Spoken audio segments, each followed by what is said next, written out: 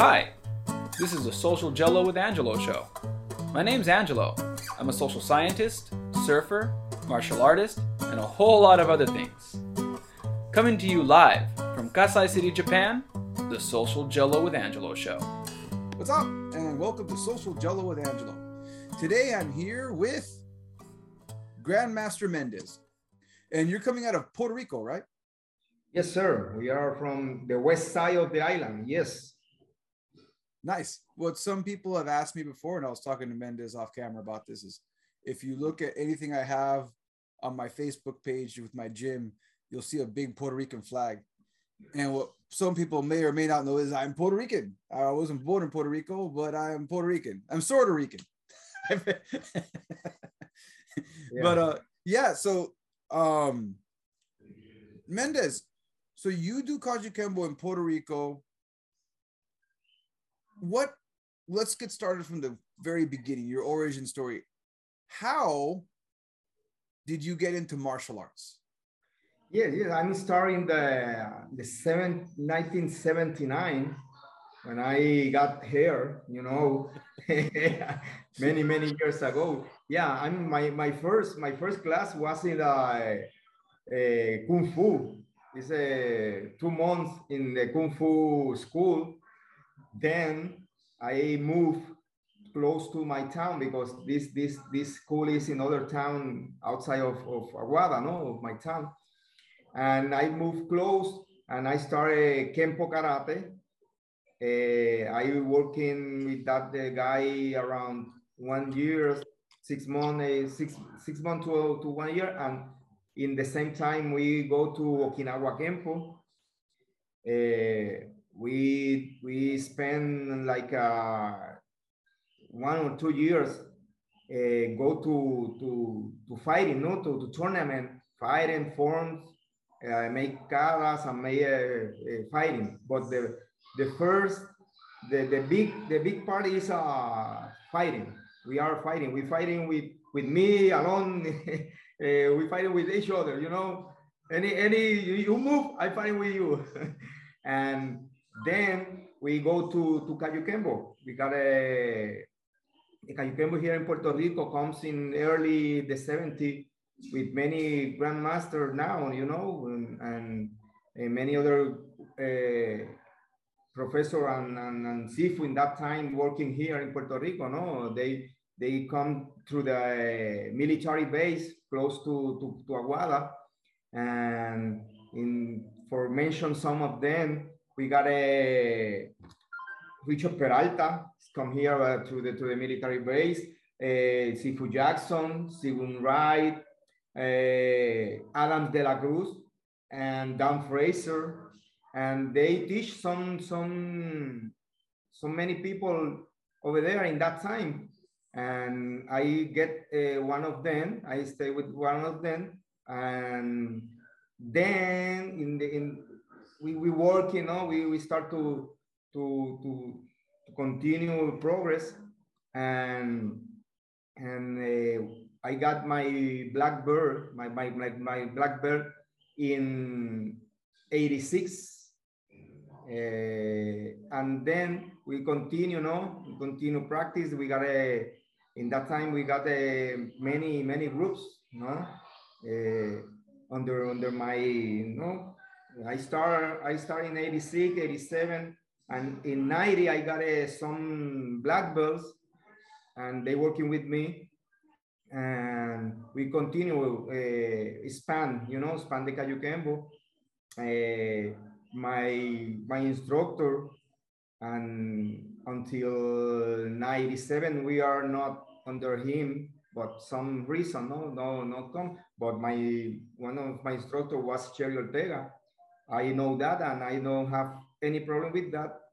And in 97, Silvio Adriano Emperado in person get me under his I don't know what in English, but under his, he covered me, he take me, and we working with him from 97 until 2007 that he 2009 that he died, but yeah, but the Cayuquembo here in Puerto Rico it was amazing. We practice in the street. We practice. We don't have dojo. You know, the people say, "Ah, you are crazy. You are crazy. These people are crazy." Well, I think what we have to take a pause here real quick and let everyone know what's the temperature in Puerto Rico most of the time. How hot is it?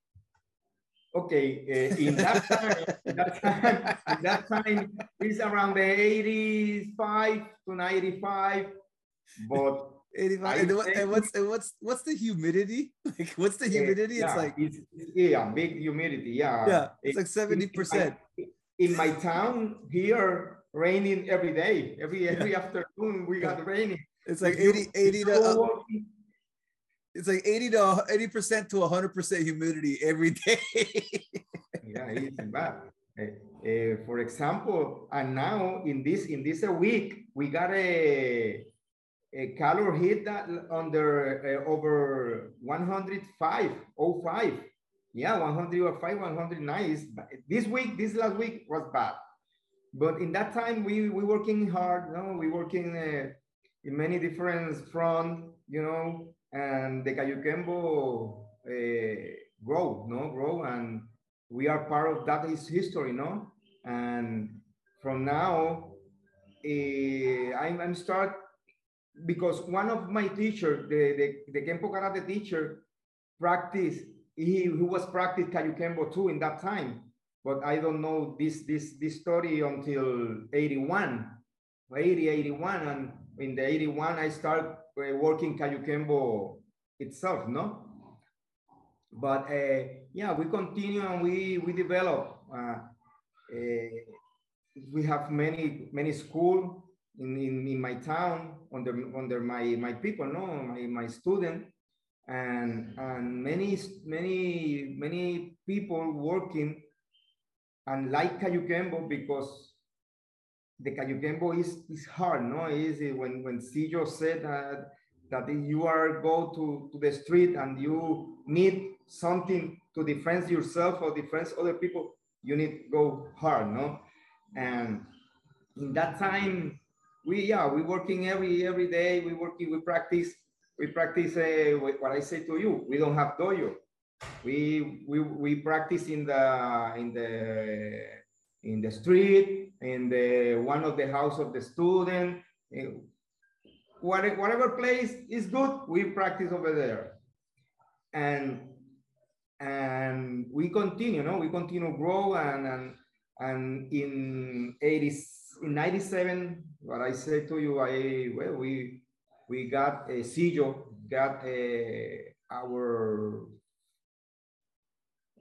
we are three guys, my brother Erasmo Perez and me, and Sillo, Sillo take care of us, and we start. But in 90, in 90, we start to go to the Sillo seminar, the CASDI or Sillo seminar in different part of the world. For example, this photo. This is me and Sillo in 90. I got hair. In that time, I got hair. and each year from the 90s until today, my organization, my people, or me, or my student, or one of my student, or me, we are say present in each seminar of Sillo seminar, and we know many of the people. I got a pleasure that now these four gentlemen over there, you look this four was in San Jose in 98, and I've been there, and many of my students come with me. But the most important for me, the most important that all because what I say to you, we travel to Hawaii, to Spain, to California, Texas, Florida, you name it. I mean, we spend this time, we go to that seminar because too much knowledge over there. I remember Sid Asuncion. I remember Alan Reyes, George Canaana, Grandmaster Mendek. He was one of the first CIO student. Peralta, Luis, Batistas, Da Casco. You know, it's good for the Cayo Quembo. It's good for us because they know Cayo Quembo. What is Cayo Quembo in Puerto Rico? My organization is PRKSDI, Puerto Rico Cayo Quembo Self-Defense Institute. This is my branch, you know, and I got many students, good students, and I know that, and I express that it's difficult to maintain the group, but I got lucky. I got lucky because I got around, we got a 25 black belt, and we make a meeting each 2 weeks and share knowledge, you know.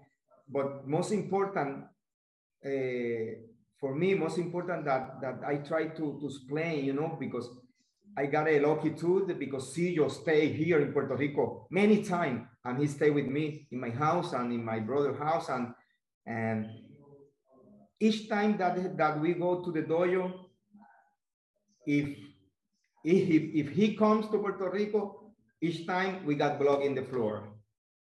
We got blood in the floor, and Sillo said, that's the way. I like that, but you need to improve your techniques. You need maintain my root, you know, my Cayo Quembo lineage, but you need to improve. You need to go to next level. And we made that. We made that. I got what I said to you. I got lucky because I got so many black belt that oh my God, they got angry, no? They got angry for knowledge.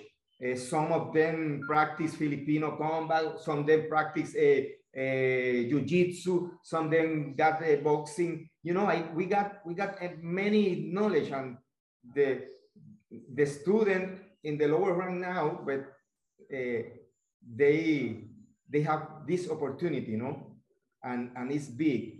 This opportunity is big. But what I say to you is 42 years now, 43 years now, and we keep, you know, we keep the flame of Cayo Quembo, Sillo, Dechi. I know the family Imperado. They know all my branch people, no, and it's big. It's good, no. All my students said, "Hey, what is the next movement? What we go the next time?" And this is important because this said something about the organization, no? That said that, okay, we working, we make improve to the Cayo Quembo, we go to practice with the other guys in the world, no, in the seminar, and they know what is Puerto Rico Cayo Quembo Self-Defense Institute, no? So let's go back a little bit here. What made you want to start learning Kung Fu? We'll start from we're gonna go back to your beginning. Wow. So we fast forwarded all in now, which is cool. But I want to know why. Yeah. Because everybody, no one just wakes up one day and says, I think I'm gonna go to a Kung Fu class. Like that's not how it works. so why did you go to Kung Fu school? Yeah. I explain to you. Okay, in that time, I in seventh grade or something like that. And you know, when you pass 6 to 7 and you change school and you're new, you know what happened. The people get you like a punching bag. And sometimes happens, sometimes no, but I like to know something. And my father said, I know one school in Aguadilla close to And this is my first option because my father said, okay, this is the school that he know, no? But was interesting, was interesting because they are here in Puerto Rico in that time. We got a big school and too many schools from Shaolin, Okinawa, Karate Kempo, name it, Javi, name it. In that time, we went to tournament and we start working or we start fighting or make caras at 8 or 9 a.m. in the morning. And the last category finish in the 10 or 9 in the night. Javi. Big, many people. Sometime when I was junior, when I fighting in junior division, sometime I make 8 fighting for second or for first, for third.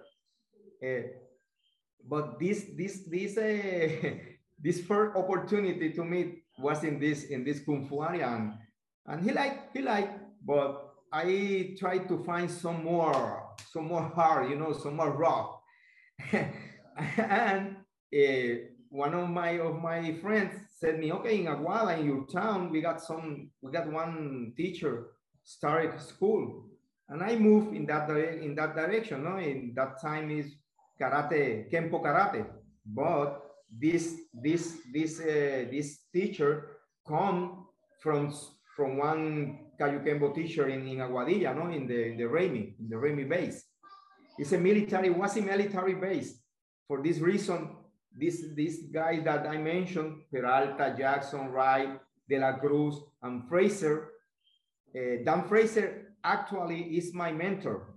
This is my mentor. This is senior grandmaster Dan Fraser, and he got a many stories. He went in Taiwan, in China. He's a big story. No, you sit with him and he got story and practice with this guy and the other guy, and he practice. It's like a book. It's like a book, and for this reason we take him. One time Sillo pass away, no, and one time Sillo passed away, but we stayed. What happened here? And we look.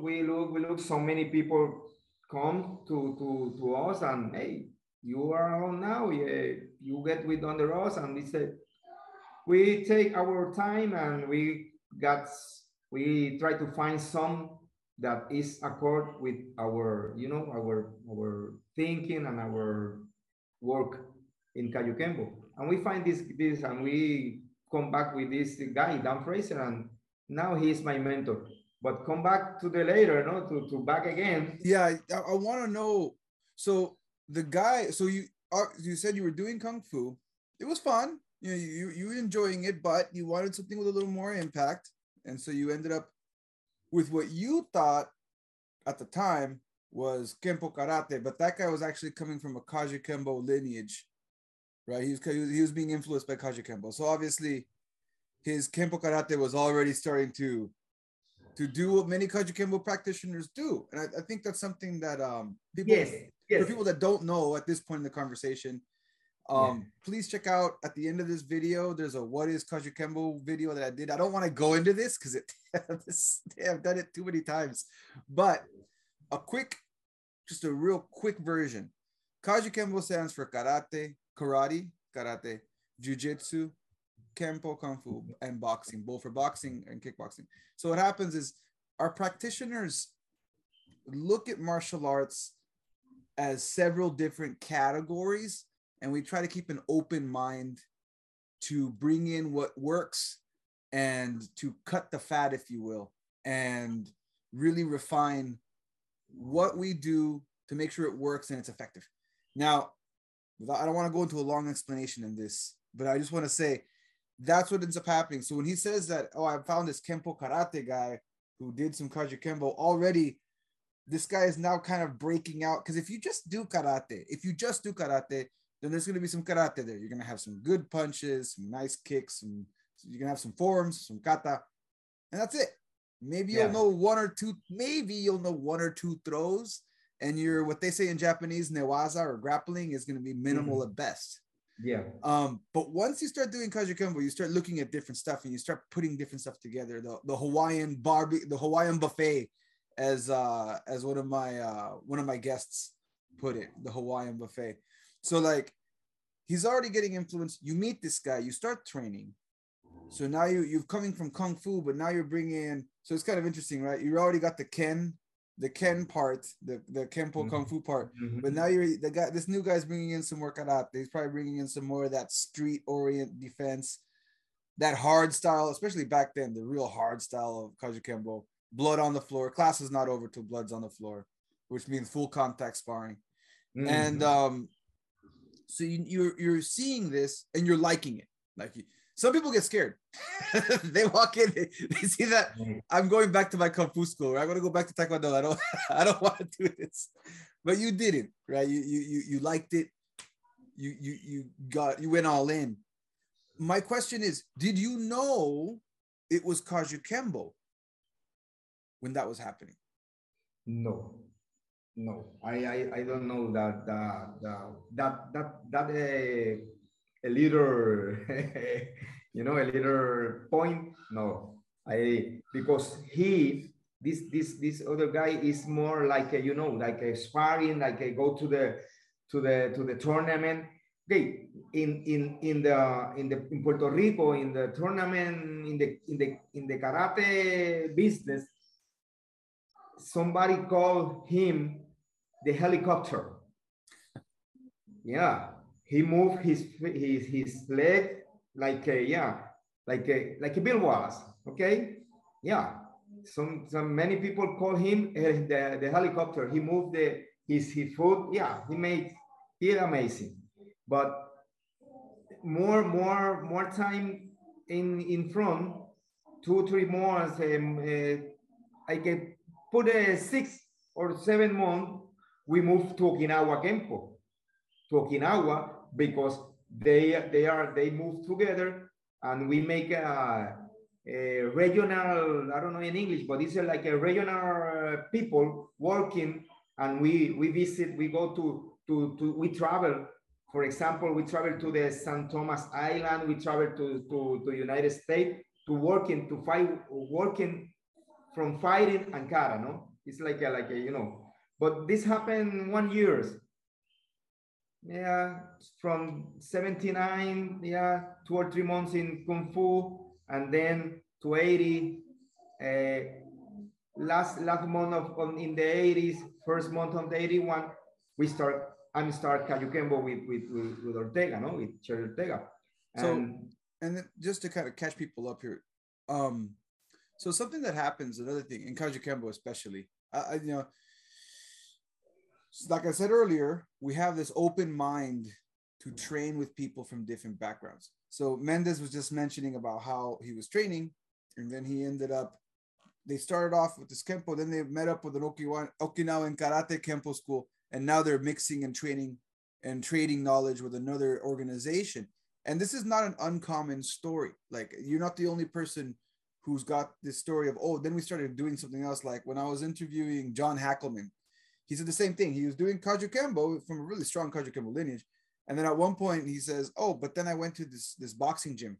My instructor knew this guy who did boxing in the area, and I ended up in a boxing gym. So it's not uncommon. So for anyone watching this who's never heard of Kajukenbo, this is not uncommon for us to be training in our art, but our instructors know other instructors that do boxing, kickboxing, Okinawan karate, and they'll take us there. And then we'll start working together with people from other backgrounds just to kind of keep mixing and matching and growing our style, growing our students.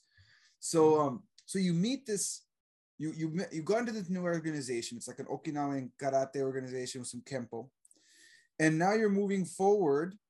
Where and then you mentioned quickly one of the instructors, Ortega, in Puerto Rico, who does Kajukenbo. So at this point,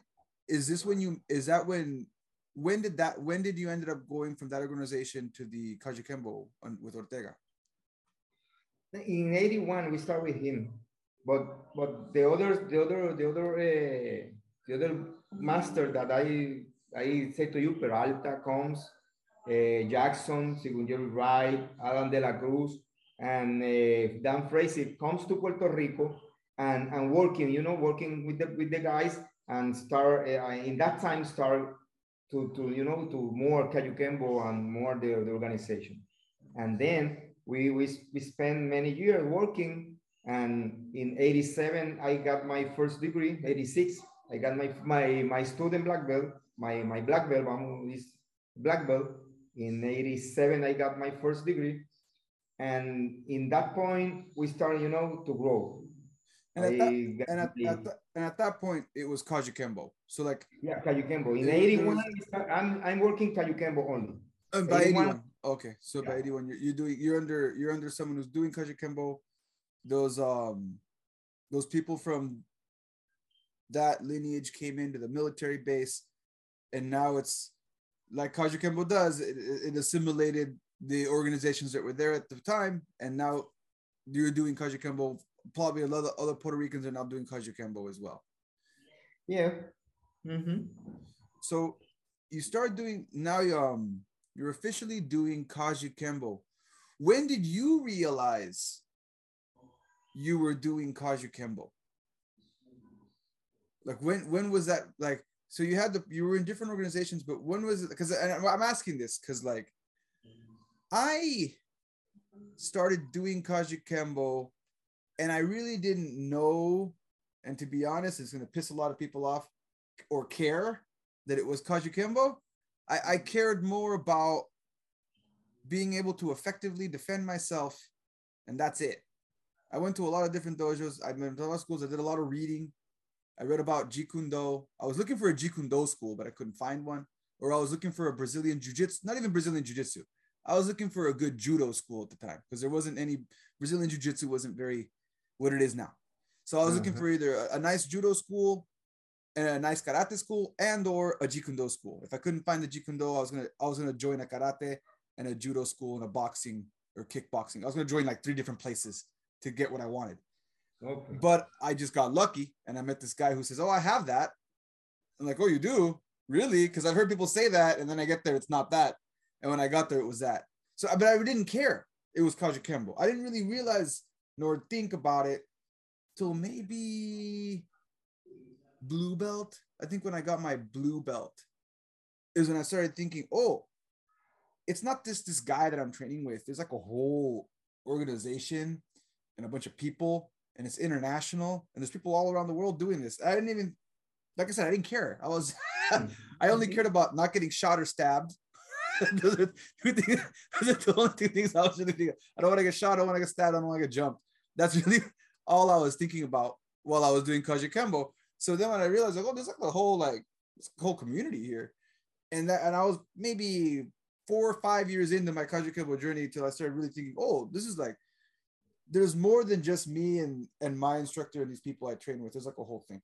So when did that happen for you? When did you realize, oh, there's a whole thing here? Okay, yeah. What happened? I moved in that time, and I got my orange belt, you know, and happened in 81, 82. But you know, it's your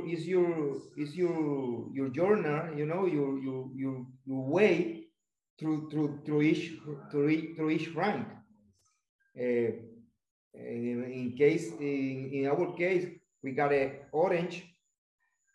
When you come to the school, it's white. all people is white. Yellow, orange, purple, blue, green, you know, brown, 3 brown, and black belt. But when I realized that, because I know this Richard Peralta, you know, Richard Peralta is one of the big lineage, you know, and I know him, and he hit me in that time, and I got some injury about 2 or 3 months, you know, but we like that. This is what I like. This is what we like, no? But really in that time, when this guy start to come to Puerto Rico and show more and more, you know, and continue, the Cayuquembo continue grow, and we realize that Cayuquembo is a complete system, you know. It's not style. We are not style. We got different style, but we are a complete system, you know. And but I understand what you say. I'm a kid. I'm a young kid, you know. I got 17, 18 years, you know. And you know, but one time happened, one time passed, you know. You start to make your own mind, and you, because we take seriously our practice. For example, I moved from my house to the town with people in the street. Hey, give me a ride, I go to the town to take karate, you know. And we go to each three times or 4 times a week. But my father said, hey, if you drop your note in the school, you're out. And you know what happened? I need to study, you know, and I to take good note in my school, and I get Cayuquembo. I got my practice. But in that time, we start to, you know, to practice. We start to share knowledge with this grandmaster that come to Puerto Rico, and what I say is I got I don't know in English. I try to switch. I explain to you in Spanish, and you switch. Estoy eternamente agradecido porque ellos vinieron a Puerto Rico y nos dieron parte de su conocimiento. ¿Ve? Una vez crecimos un poco, pues ya comenzamos a movernos a otros niveles, ¿ve? A conocer a Sillo en el 1990, la foto que te enseñé, ¿ve? Ese tipo de movimiento. So he said that he's eternally grateful that he was so lucky that all these people from these great lineages came to Puerto Rico and shared their knowledge with him and the people he was training with, because then he got the opportunity to meet the founder of Cayuquembo, which was Sillo, and really refine all of that together and take his art to the next level. Yes, sir. And what I try to say to you, and we got sometime I got 2 class, 40 people, 40 students in each class, you know, and the people like to come to Cayuquembo, to Cayuquembo school. No, I like to practice Cayuquembo. And we got problem in the tournament in that time, because we are only the people get the black gi, and all the rest is the white gi. And in that time, this was a problem, you know. You need to hit more. You need to hit fast, because if you don't do this, you don't get nothing. You in the first round, you are out. I was telling that. So I tell this to my students, because you know it's been a long time, and I'm in Japan. So like I always tell my students, I don't have a lot of strict rules. But one rule I do have, and I will stick to no matter what, is no white gis. You can wear shorts, that's fine. You want to wear MMA shorts, fine. You want to wear Muay Thai kickboxing shorts, fine. I don't care. But whatever you do, no white gis. Like, why? What? What? And they're all Japanese. What's his thing against people with white gis? And I'm like, my instructor told me at my first tournament, we are the only people, well, the very few people. You might see a few other people with red gis. You might see a few other people with red and black gis. You're not going to see a lot of people with all black gis, right? You're not going to see that. That's only going to be us. And there's not going to be a lot of us. So when you go in there and you hit hard. And don't worry if you get a warning, don't get disqualified, but shoot for a warning. That way you put the fear in them. You want people to fear the black gis. You want them to know you're a Kajukenbo man, as you put it. Yeah. That's the truth. That's the truth. Here is what happened the same. Yeah. Some people say, oh, that guy coming. Oh, sometime we have 6-7 guys in the same category, and in the finish of the category we have 3 or 4 of the same. Take a coin. No, you don't fight in the same school. Take a coin, and the next time you change the number of the of the position. But yes, it's my life in Cayuquembo was good, and it's school for me. It's more than the practice, more than the style. It's a way of life. You know, I'm professional. I'm mechanical engineering. Okay, I'm mechanical engineering. But in that time, you know, you're a kid. No, you are 17, 18. You know, you don't know what you like, but Cayuquembo put in me. No, you need get 1 goal or 2 goal or 3 goal. You need to put your mind and you go in that direction. It's the same in the fighting. I go through you. I not pass around you. I go through you. If I need to defend myself, I go through you. And this type of of knowledge and mind keep you a lot of advantage, because thanks God I finished my degree. I'm working, and now I'm retired. But the Cayuquembo putting me and putting the other guys, you know, the goal, you know, that we go to that point, go, and we make all what need to do to get this goal, because this is Cayuquembo, no? This is Cayuquembo. No, and I think you're touching on a very good point here that I think is, I want to say it's different from a lot of modern. So anybody who's listening to this is your first podcast, or even you're new to martial arts. There's something I feel, and I was talking to Kajukenbo black belt John Hoylo last night, about this, about how in Kajukenbo we have a lot of people from different backgrounds, right? Not just nationally, not just internationally, from different walks of life. So you'll have people like John Hackleman, who's a professional UFC coach, right? But you'll also have people who are doctors, nurses. You're gonna have people, lawyers, teachers, school teachers. You're gonna have people like yourself, mechanical engineers. You're gonna have people from all walks of life that get together and they train hard. They train just as hard as the people who are gonna go step into the cage and go do some professional fighting.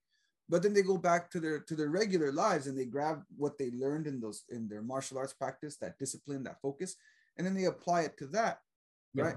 And I think that's a little different, because people always ask me, well, what's the difference? Well, it's because if you go into a kickboxing gym or you go into an MMA gym, there's nothing wrong with this, okay? These are great places to train. I'm not talking badly about it.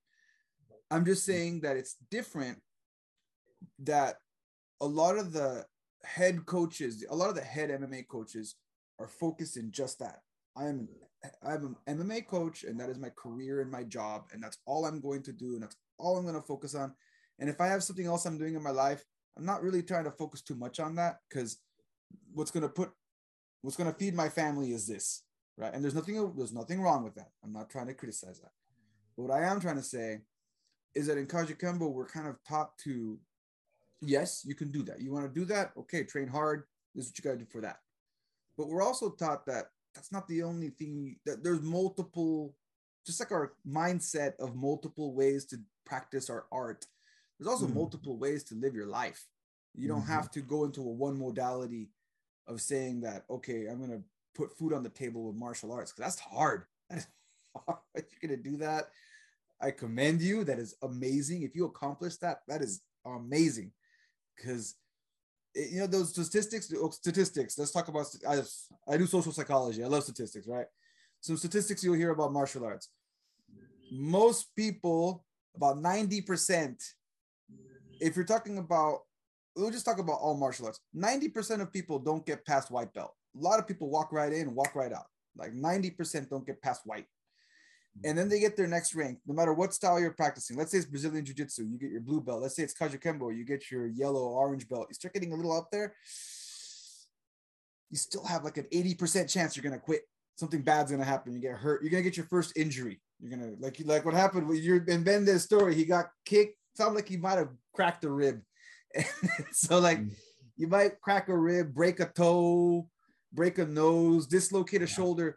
And then you're going to ask yourself, is this, I can defend myself.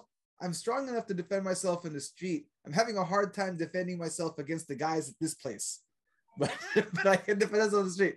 Should I quit now? I could quit now and save a lot of injuries.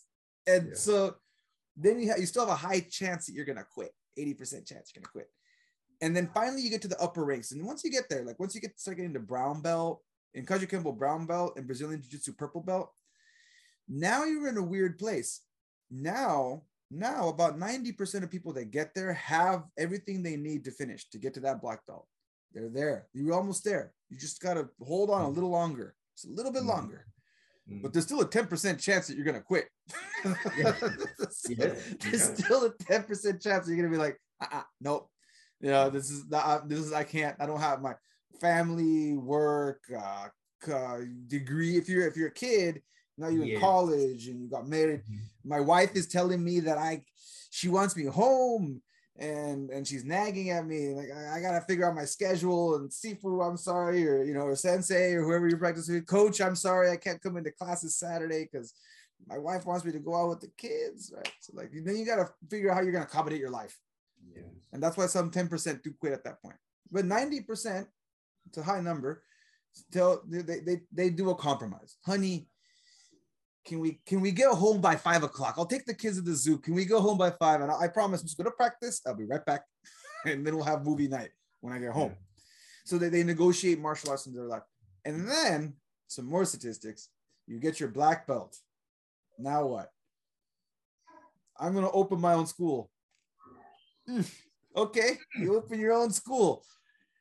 I don't know what the numbers are on this, but if I have to look at the people I know that saw do this, under 5% were successful in opening their school and running a business, because you have to understand the martial arts side of the business, and go in that track. Only about 5%, under 5% were successful in doing that. And so, it's not easy. It's not easy. So like, that's why in Kajikembo, and that's why I think I feel so sorry for a lot of these kids, because they watch these YouTube videos and everybody wants to be a professional fighter. And I just want to say, look, that's hard. It's hard to run your own school. It's hard to be a professional fighter. These are very difficult careers. You can do it. I know people that have. I'm not saying it's impossible, but just if you wanted to get more statistics, look at the UFC charts. Just look at it. There's a list. You can look it up online. You can Google it. And you can look at the UFC charts. In fact, here, check this out. We got a little bit of time here. Here. Okay, so here we are. So we're gonna go over here real quick. So here's our UFC rankings, real quick, right?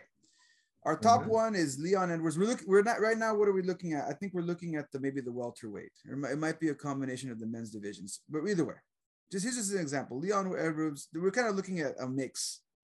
We're looking at the welterweight rankings, okay?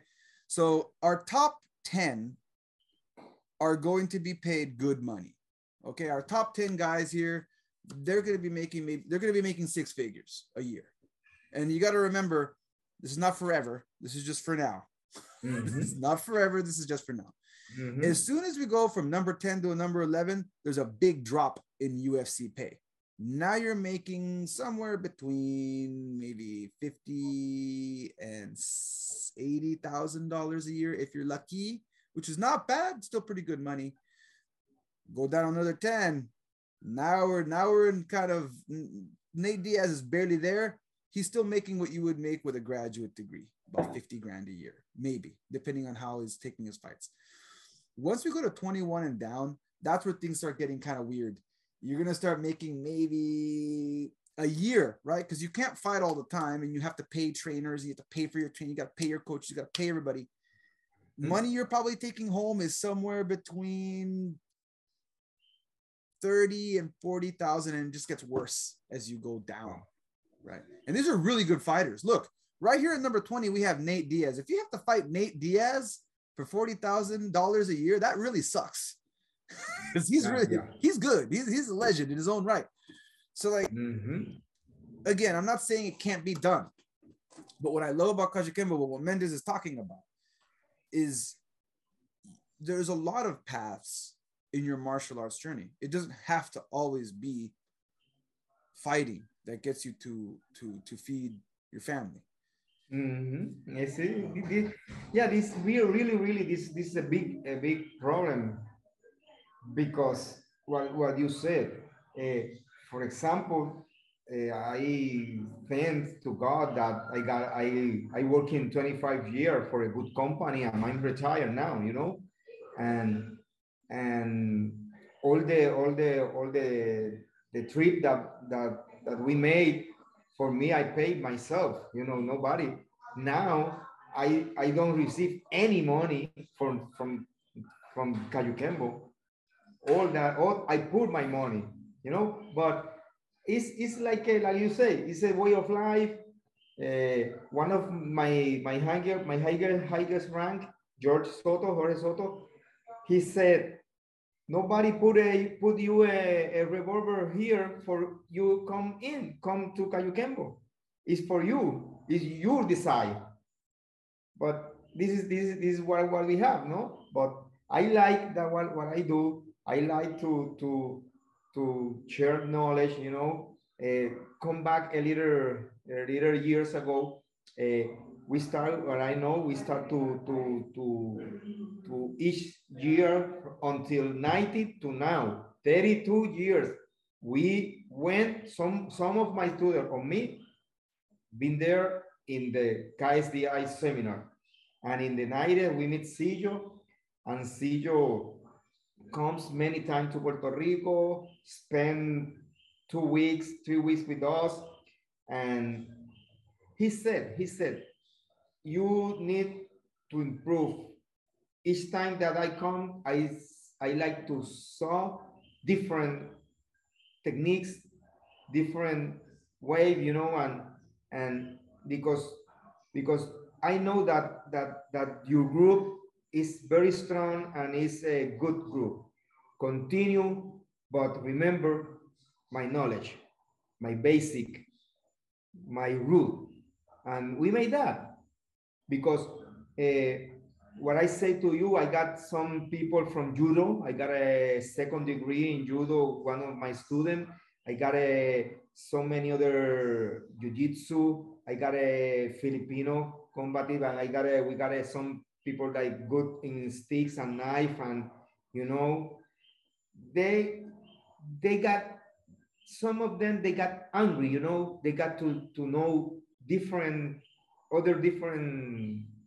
style or different, you know, way, like a stick, a knife, judo, ground fighting, and we put all together, you know. When we get a meeting 2 weeks, each 2 weeks we got a meeting, not all coming because you said somebody got you compromise your children, you know, but in I don't know in English, but Spanish is fine. It's it's like each time we got 10 of us, sometime 20, sometime 8, sometimes 4, but we continue. We working with the people comes. I don't have any problem. If only one student come, I'm working with him because this is what I like and this is my life. Cayuquembo is is more of the 50% of part of my life. And what I say before, nobody put me account here for no, you be here because I showed you if you know. No, it's because I'm like this is my way of life, you know, and many people, we help many people. We, you know, it's a way, it's a way of life. And we got this opportunity to share the knowledge, and we you know, all the guys got a vote, you know. Okay, we do this, what do you think? That's a good idea. We that in that direction. If in some time, but we need to okay, now this is the way. And if I show the way, I'm the first in the row, you know. I say, okay, people, for this, we go in this direction, and I'm in the first, okay? And it's working, it's working. The people is good, the people like. In this week, this past week, the government of Puerto Rico bring to us a recognized, you know, a recognition, a good one. And it's important because the I don't know in English, but the town, the people need, you know, need somebody that take care and in some aspect, because the martial arts give you discipline, that you said. Give you you got a goal, you know, you got focus, you got something that you need in the real life.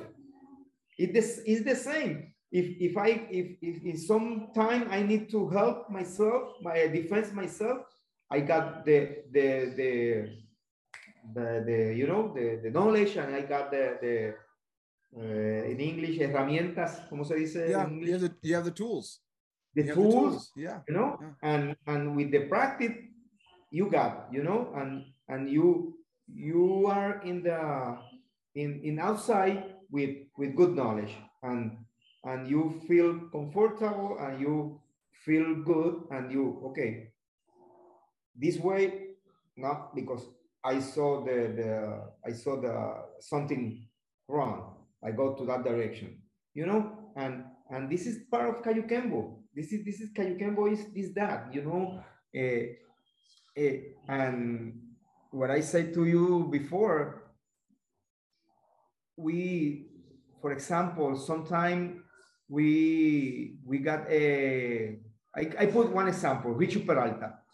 Richo Peralta, I visit him in Texas in the 90s, and I stay with him 2 or 3 days, and he showed me some technique, and I write in a book.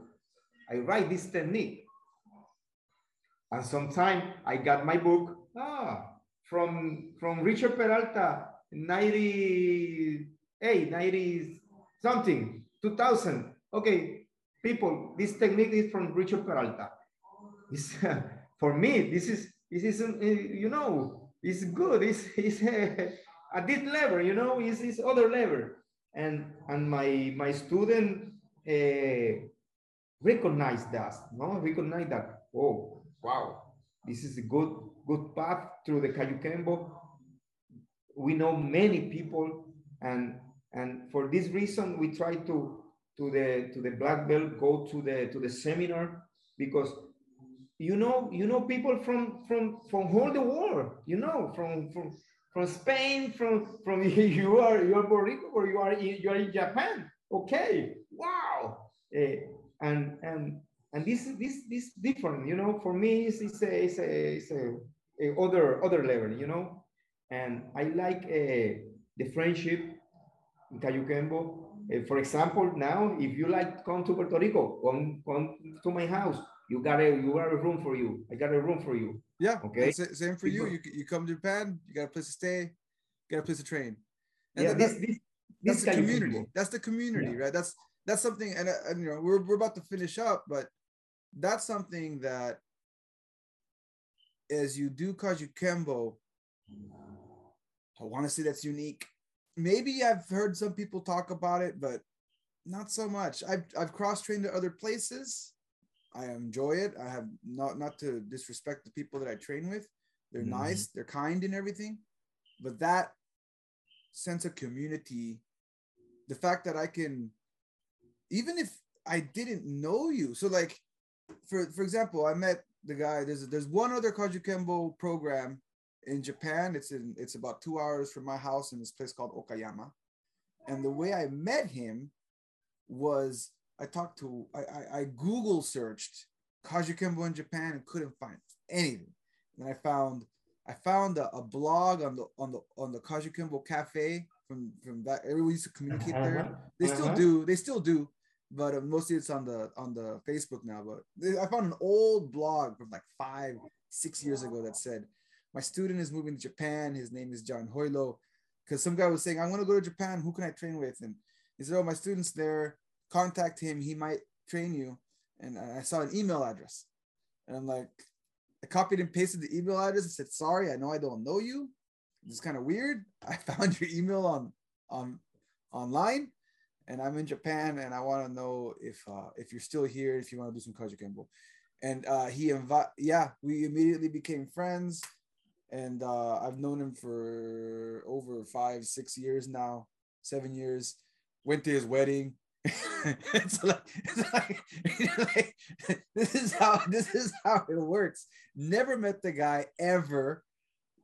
Met him online, and it's like we're brothers. I'm sure that happens in other arts. I'm not saying it doesn't, but it's very.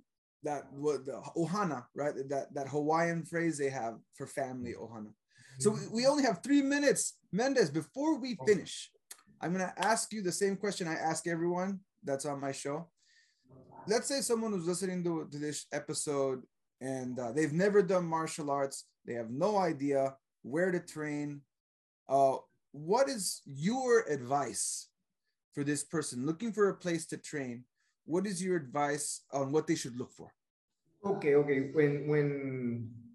When I get this assignment, I try to say to people, okay, you need to, if you like to find some good place, you need to check the school, check the teacher, check the background, and look his student. Look his student. If you look in his area and his dojo, respect. You look, a good friendship.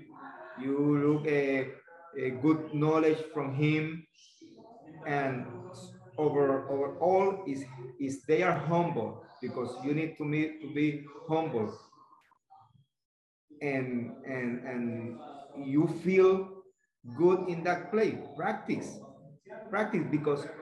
because for me, nothing is bad, because you need your glass, you need to glass half or less. If you got your glass full, you are done. You don't have more to do. You need to glass half for put from somebody. A children show you something. A people older than you show you something. A girl show you something, and this is the way. You need to get seriously. Because if you go to somebody teach you, he got, if possible you pay, but he got his time, and the time is money, and the time is life, and he put on you his confidence for you grow. But this is important in the life. This is important in the school. This is important teacher with student, and we got a line. But this line is mentally, because my students are they are my friends, but I'm his teacher, and they are my student, and we know, and we got the respect, and we got, if we got something different, we talk. Okay, come, what happened? You're right, no problem. You're right, but if no, I try to explain, and I try to show what is the way, and the teacher, student, all the people has one place, and if you respect, if you because I like that the people bring me the same that I bring to the people, and it's what I say to you, guy, Angelo, if you come to Puerto Rico, you got place to stay. That's it. You call me. Hey, where are you? Hey, in the airport. Okay, waiting. I'll be there. This is the way, and this is different. Sometimes different, and we try to the people. The people working in that direction. For me, my only is not disagree. Because I say, you don't say, you show, you are in the mat, you're working in the mat, you're working with the people, you're working with the other guys. Eh, I got the opportunity to explain my techniques, our techniques, tonight to senior grandmaster, to people that make 60 years working in Cayuquemo. Wow, this is.